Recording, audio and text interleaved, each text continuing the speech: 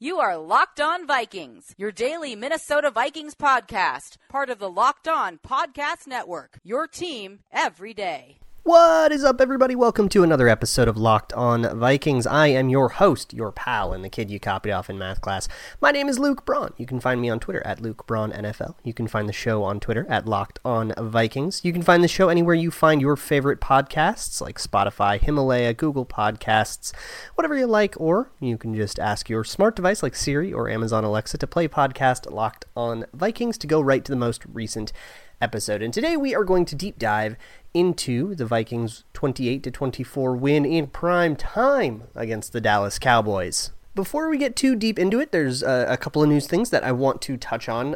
Mike Zimmer kind of addressed a lot of the injury stuff that had gone on in that game. Of course, there were a number of notable absences. My hunch is still that Adam Thielen won't play in the upcoming Denver game. However, there are some other more intriguing situations that we should probably touch upon. Of course, Trae Waynes missed this game. Mike Hughes came in as a backup, got a ton of work. He had missed that week of practice with some undisclosed family issue. I'm sure nobody really feels the desire to know what that family issue was, but he was also battling an ankle injury, and he ended up sitting. Mike Zimmer confirmed. Some people were theorizing some very weird stuff about why Trae Waynes wasn't playing. He was there. He was at the game. It wasn't like he was at a funeral or something and couldn't even make the trip. And they shut him down because of the ankle injury, not the personal issue or any kind of weird disciplinary thing or anything like that. I'm sure a lot of people didn't think that, but there were some that did, so I thought I should just throw it out there. But the big news is that Linval Joseph had a minor knee surgery, and that probably means that he has an extended absence. Now, Mike Zimmer was playing kind of coy about it, and he said, maybe there's a chance that Linval plays this week.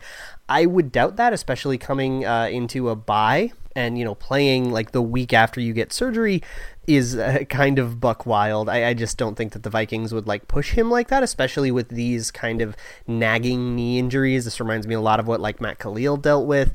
Sometimes with these things, you just got to let this stuff heal and just take an extended absence and hope that it doesn't ruin things moving forward. And so with a whole bunch of uncertainty surrounding Linval Joseph and his surgery and his situation, let's talk a little bit about that defensive line and the defense as a whole, right? Because, I kind of said yesterday, I kind of tabled the defense until I could know more and look at some of the more in-depth stuff that comes out in the days following the game. And so full transparency, unfortunately, because it was a primetime game, late night game, I don't have the access to the All-22 yet. So I can't do some of those more tape-focused things, although, you can do your best with the TV tape. And I will do my best there, and I'll follow up with anything else that I'm uncertain about on Twitter, so make sure you go check that stuff out if you really want to confirm. But I think we do have enough information to draw some conclusions here. So one of the things that really stuck out to me as I was just kind of perusing the stats from the game is that in all of Week 10, Monday Night Football notwithstanding, nobody took longer to throw the football than Dak Prescott. Dak Prescott had, on average, over 3 seconds before he threw the ball on Sunday Night Football. And that kind of tells us a whole bunch of things, right? Because a lot of those plays really felt like the coverage was just getting shredded, and you kind of saw Hunter and Griffin getting close but not quite getting home a lot, and it's if they just could have covered a little longer, you could have had a bunch of sacks. But that's a really long time, and a lot of that's inflated by Dak Prescott breaking the pocket and running around and kind of buying time, and that's just sometimes you just have to tip your cap to him making a good play. But I think there's a lot more going on here. I mean, for coverage, it's really hard to guard against anybody for more than, call it 3.5 seconds. And so, if the average is just over 3, there were a lot of plays going over that threshold of okay, you can no longer expect players to cover. And a lot of those third downs, the third and longs that Mike Zimmer lamented in his press conference were those plays where, Dak Prescott just kind of ran around and bought all the time in the world, and then eventually somebody breaks open. You just can't cover for that long. So I am willing to cut the coverage a little bit of slack. Not all the slack. There were some plays where they just got beat, especially Mike Hughes. He just kind of got dusted by Amari Cooper a couple of times. There were, of course, the toe drag catches that were thrown 3 yards out of bounds. I'm not quite sure how you defend those, but there were plenty of times where Mike Hughes, just kind of got beat by a wide receiver, and, he deserves to be dinged for that. But I don't want to let the pass rush off the hook. But it's weird. You have to be really nuanced about this. So first things first, this is not a criticism of Everson Griffen or Danielle Hunter. Griffen got 7 pressures. Hunter got 10 pressures for the 3rd time this year. That's unbelievable. It's insane. These two are like far and away the best edge rusher tandem in football. And they went up against La'el Collins and Tyron Smith, just an elite tackle pair, and they managed to get a ton of production against them. Now, Dak Prescott had a ton of dropback. I think he had like 47 dropbacks or something like that. So 17 pressures between the edge rushers, like from a rate standpoint, isn't nearly as impressive as it sounds from a volume standpoint. But like, oh my God, whatever. What a nerdy thing to say about it, right? Like they dominated and they produced a ton, and this is totally not on them. This is about the interior pass rush. And it's a little bit about blitz packages, which did not get home very well. Sometimes they did, and sometimes, Dak Prescott just made a great throw under pressure that got there in a reasonable amount of time, and he just like found a way to thread a tight needle, and then somebody would come down with a contested catch, and there was a fair share of just, the Cowboys made some good plays, and so you probably have to kind of adjust for opponent here. And I mean, that's only fair, right? We do the same thing when the defense shuts down somebody like the Giants. We adjust for opponent. So it's only fair to kind of adjust the concern level down just a little bit because, hey, Dak Prescott's good at football. But here's the issue that I really saw, and this happened both with, the Shamar Stephen and Jaleel Johnson pairing that was on there for 1st and 2nd down. But on those 3rd downs, when they bring in the other 2 edge rushers, Weatherly and Odenigbo, there was just no interior push. Now, these guys got home sometimes, and there were some signature plays made by all these guys. So, like, by no means is this like a comprehensive thing of their game, but it was an issue here.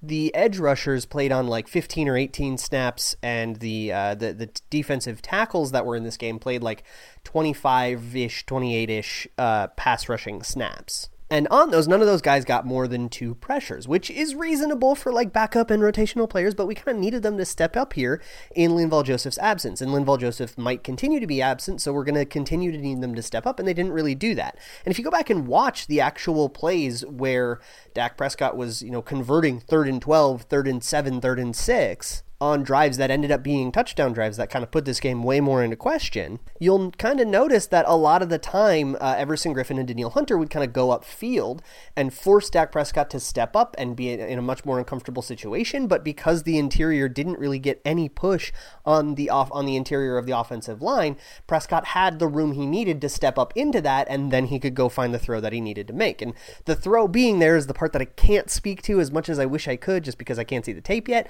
I mean, if you're an early bird, you might not even be able to see it yet. I'm sure it'll come out sometime on Tuesday morning. But in terms of just the pressure not getting home, here's how Mike Zimmer's defense works when it comes to pass rush. And Brett Coleman actually did a good video kind of explaining this. He talked a little bit more glowingly about it than I guess I would. I think that a lot of teams do what the Vikings do here, and he kind of made it seem like it was unique to the Vikings. Maybe I'm wrong, which would be awesome because it's a pretty cool thing that they do. But for the Vikings, pass rushing is not just try to get by your guy and tackle the quarterback. It's not that simple. There is a little bit more design to it. And they're essentially trying to manipulate throwing and running lanes, especially against mobile quarterbacks like Dak, who can, break the pocket and go improvise and go buy time and make a big throw down the field. This is, by the way, going to continue to come up as they got guys coming down the schedule. I mean, they have Aaron Rodgers who can break the pocket. Mitchell Trubisky can break the pocket. Of course, Russell Wilson's kind of the god of this. So this is going to be really important. And essentially, the pass rushing lanes are very unselfish. And you kind of hear that trope all the time. Mike Zimmer talks about it. The players always talk about, not playing selfish and playing for the team and, doing your job so that somebody else can get the glory. This is one of the points where that comes into play. So what I mean by that kind of unselfish thing is that a lot of these pass rushes are not designed for everybody to have a chance at the quarterback. Sometimes those pass rushing lanes and the job of guys, especially guys on the interior, this is the kind of dirty work that Linval Joseph does all the time, and it's why he doesn't particularly generate a lot of pressures, and it's also why we don't really evaluate him on generating pressures, is because his job is to basically fill a certain gap and get a push, and kind of move offensive linemen and manipulate the shape of the pocket in a certain way that takes away an escape route, assuming the edge rushers win. And a lot of the pass rushes are designed that way. A lot of the time, it's an interior pass rusher trying to essentially push the shape of the pocket so that if the edge rushers win, the quarterback can't escape to, that person's side. And sometimes it's the other way around. Sometimes it's, a one edge rusher will be instructed to kind of go way upfield while the other one is instructed to kind of chase them through a lane that just got taken away by the other edge rusher going upfield and that kind of thing. But it's all very shaped out. I'll link a video in the show notes where Brett Coleman explains it better than I can, and of course he has visuals and stuff, so it'll probably make a lot more sense after watching that. But suffice it to say that this creates kind of a delicate balance, and if somebody doesn't do their job, like the advantage of this is that often makes the job of the pass rushers a lot easier, right? You don't have to get past someone, you just kind of have to get to a certain spot, which most of the time offensive linemen are more than happy to let you do. So long as you don't, generate any pressure or get into the backfield, they're fine to let you kind of go over one way and then quote unquote lose the block, even though you've already done your job. But if you fail at that and you can't get the push, even against an interior line that is probably willing to concede that simply because you are so outmatched. I mean, come on, a backup defensive tackle versus the interior line, the elite and well-regarded interior line of the Cowboys, of course, that's this huge mismatch. Then kind of the whole shape of the whole thing can fall apart. And that's really what you saw. You saw a lot of the edge rushers rushing a little bit too far upfield. It forces Dak Prescott off his spot. So for Pro Football Focus, which is what I'm using to cite those pressure numbers, they count that as a pressure. When you got to a place and it meant Dak Prescott had to move, well, you disrupted the play and therefore you're credited with a pressure. But it's not actually going to harm the play that much because Prescott has room to move and that's somebody else's fault. So that pressure doesn't have the same impact you kind of wish it had. Now on the back end, again, Mike Zimmer didn't seem particularly concerned with the play of the coverage. I think he too kind of said, yeah, well, he had the ball a long time. You can only cover for so long. And they made a bunch of good plays. I'm not too mad about it. That was kind of his take on the whole thing. But let's talk a little bit about some of the coverage stats because Mike Hughes is probably where we should start. He was targeted 17 times. That is a huge chunk of Dallas's entire passing offense going at Mike Hughes. And he made a couple of plays, right? He almost had a pick, I think, once or twice. He made a couple of pass breakups. He made some tackles and all that. But largely, I think he allowed 11 of those to be caught, and I think he gave up over 100 yards. I mean, Mike Hughes kind of got torched in this one, and hey, that is going to happen to a young cornerback, right? And so, hey, where do we go from here? Is this a sign that oh no, he's not developing, he's not working out? Did he just get beat by good players? Should we worry? Shouldn't we worry? And I guess I'm just going to defer that one to Mike Zimmer, because I think that he has a pretty healthy take on this whole thing. So here's what he had to say about that. Honestly, there's times he wasn't tight enough, and we probably, there were some times technique-wise that he could have been better. He opened up a little bit too much and let the receiver run, but he was in position most of the night. And honestly, the guy made a bunch of great catches, and they made some really good throws.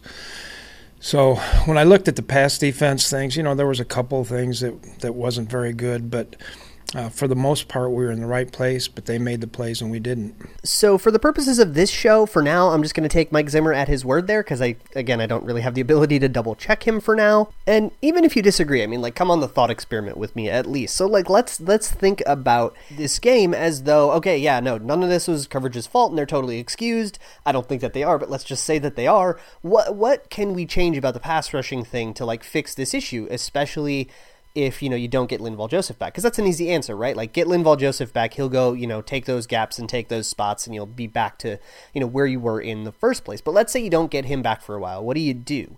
And I think part of it is I think you need more dedicated three technique pass rushers. Right now they don't really have one.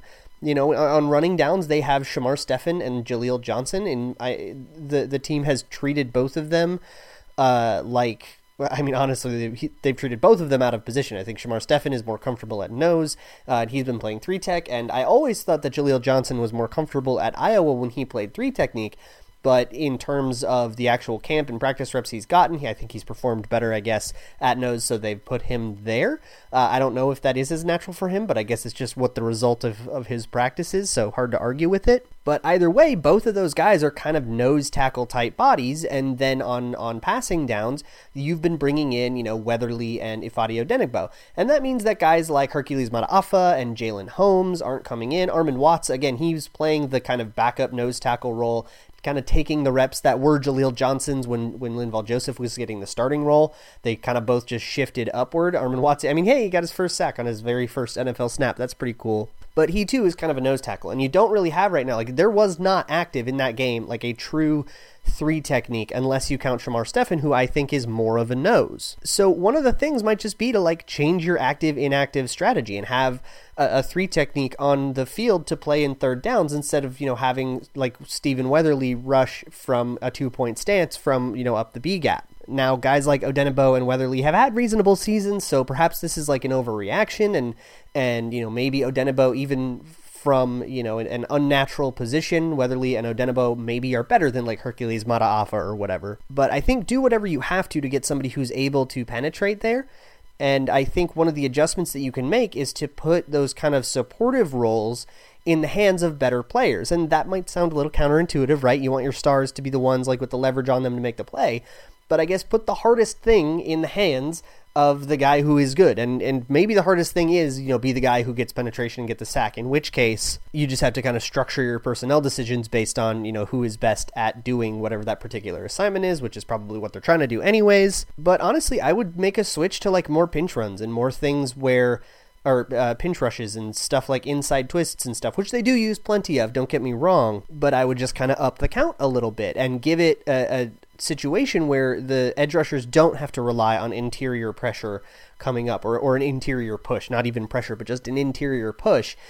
Give them more difficult assignments perhaps that require them to do more work on their own. I mean, they're Griffin and Hunter. They're going to be able to be successful in the face of more difficult circumstances.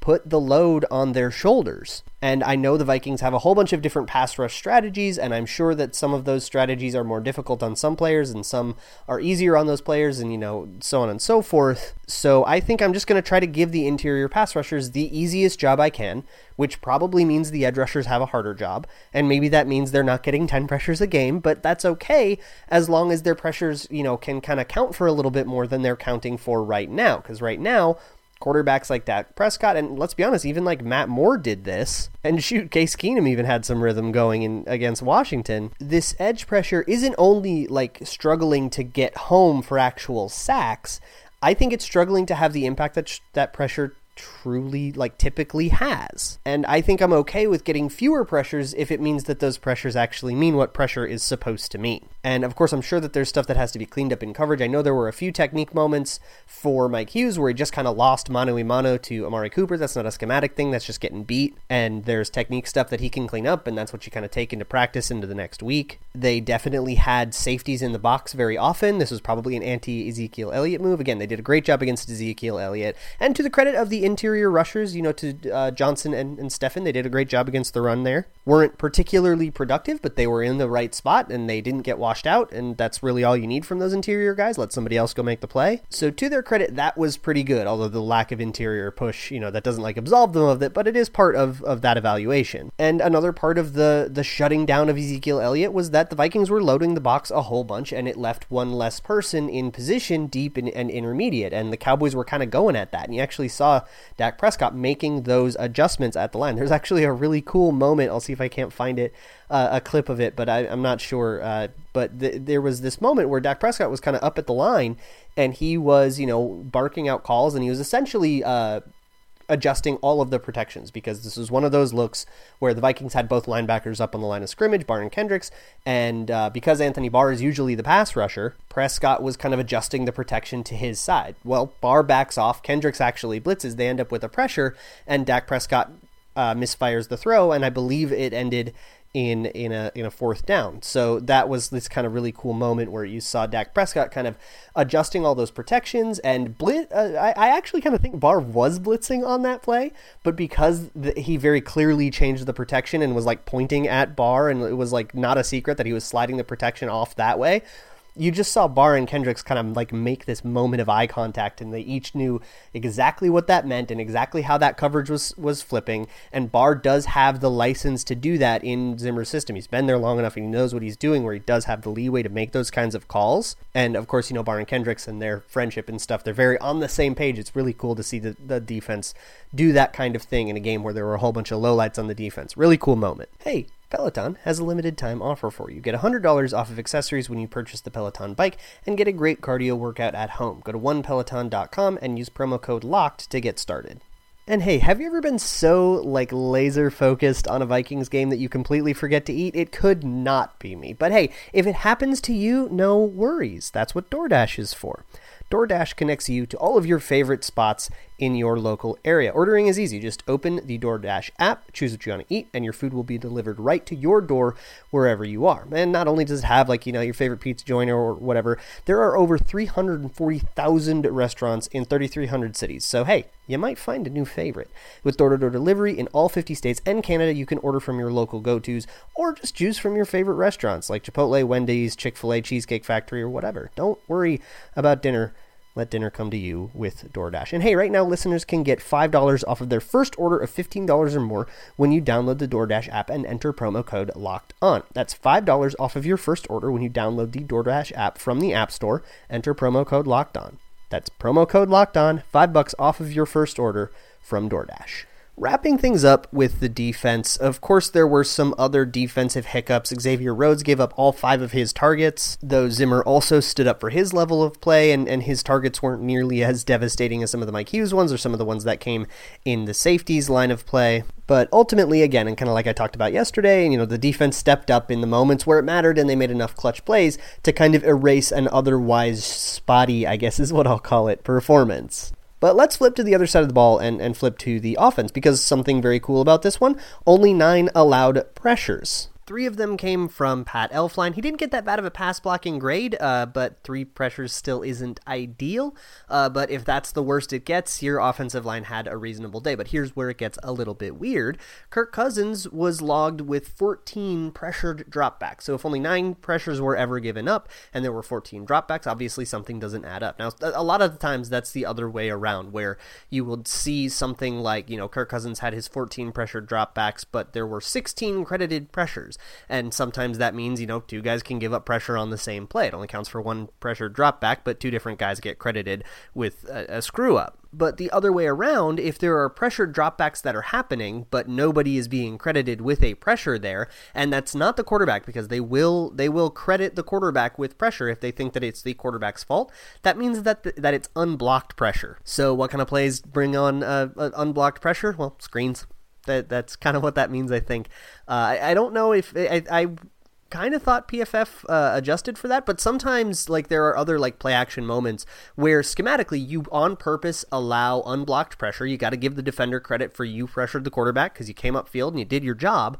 But Kirk Cousins, got the ball away in the face of that, and I think he only took the 1 sack. But the second Kyle Rudolph touchdown, the one that came on, by the way, the exact same play that the Vikings got 2 touchdowns against Detroit with, this time it just happened that the CJ Ham leaking fullback thing wasn't there, so Cousins had to progress back to the deeper part of the read, and that was Kyle Rudolph, and he was there. But that was a play-action pass where the Vikings actually on purpose leave defenders unblocked, and the hope is that they are so eager about having been unblocked that they go straight for the play-action, and I believe that's kind of what happened there. However, I think there was one Cowboy that didn't take the bait, and he ended up going for Kirk Cousins. Kirk kind of had to throw that one off his back foot. He still managed to place it really well for an easy touchdown, so credit to him for that, of course, and credit to Rudolph for a really nice route on that one, and obviously the unbelievable catch, which I'm sure everybody else has talked about plenty, but whew, that was a real good one. And the other thing I want to talk about is Stefon Diggs. I actually saw some people expressing that he had a quiet day or something like that. He really did not. He had a circus catch.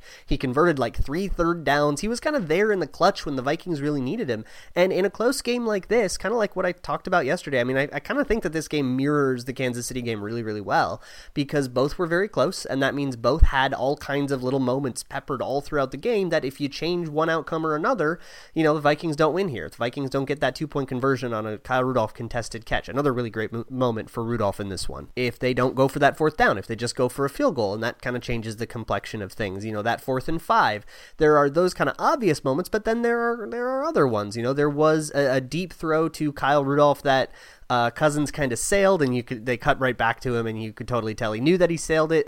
Xavier Woods could have easily intercepted it, in my opinion, and he didn't lay out for it.